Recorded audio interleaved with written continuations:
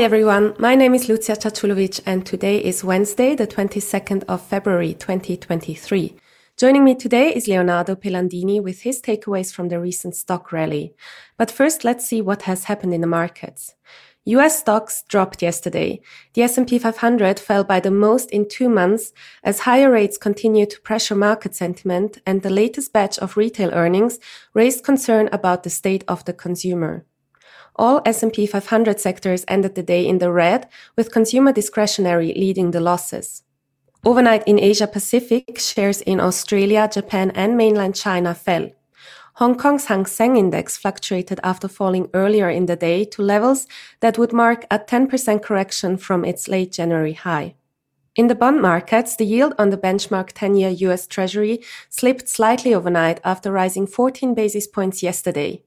In Australia, yields trimmed their gains after weaker than expected wage growth data, which also weighed on the Australian dollar. And then in Japan, the yield on the 10-year Japanese government debt touched 0.505%, breaching the Bank of Japan's threshold for a second day as traders prepared to hear from the new central bank governor nominee.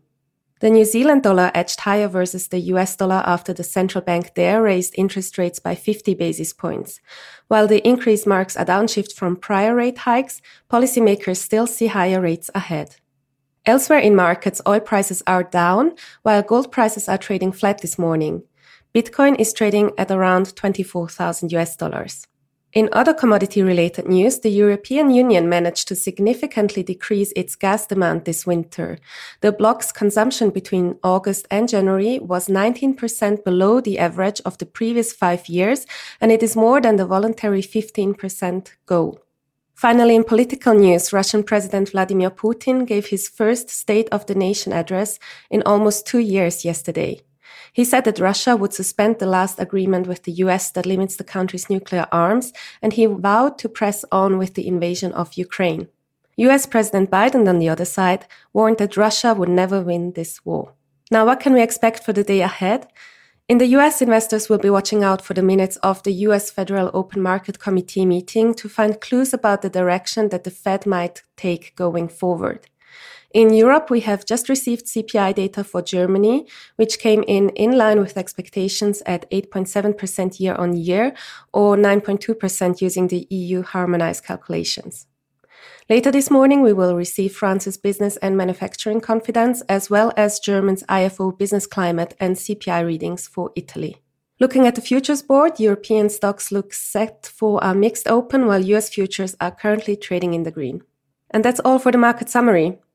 Now, taking a closer look at the stock market rally so far this year, Leonardo, what are your views and conclusions? Yes, thank you for having me today. So this morning we wanted to talk about the market rally that characterized the beginning of the year and how much of this has been the unwinding of the sell-off of last year, with impatient investors also piling in. Year to date, financial markets are up strong. We've seen the Nasdaq index up more than 10% and the Eurostoxx 50 by 12%. So much of this performance has been due to the unwinding of the sell-off of last year, with the growth names that have been leading the recovery. With a high probability, the increasing number of investors with FOMO, which is the fear of missing out, also explains this kind of enhanced optimism on markets. If we look at the price reaction, though, this has not been in accordance with the deterioration in fundamentals and the narrative as well of a higher for longer path for interest rates. The recent move upwards in front-end rates supports the fact that the US Federal Reserve may remain restrictive for longer and that equities have been quite disconnected from this reality. On the valuation front, in fact, equities have diverged from 10-year real rates, as, for example, the PE ratio of 18 times for the S&P 500 does not reflect the higher real rates environment.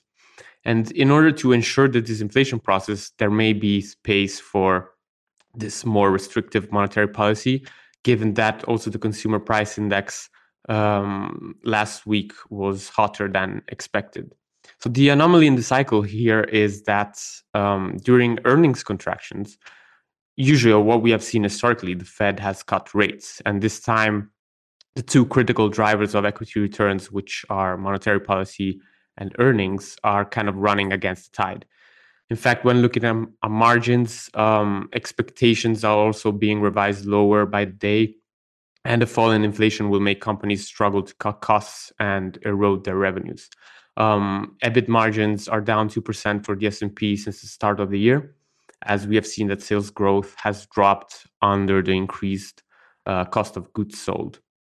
So with this said, we do not suggest chasing the rally. Rather, we prefer quality names with high free cash flow that can sustain the macroeconomic backdrop, while at the same time finding selective opportunities in Europe, for example, through banks, through utilities, and China beneficiaries. That will be all from my side, and back to you. Very interesting. Thank you, Leonardo.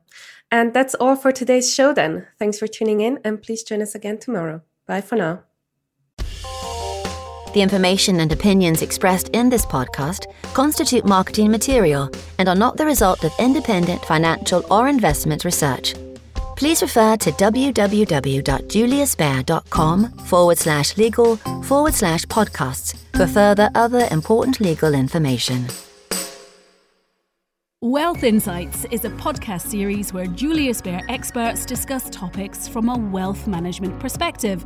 Whether it's starting a business, preparing for retirement, or transferring wealth to the next generation, our experts provide answers to the relevant questions.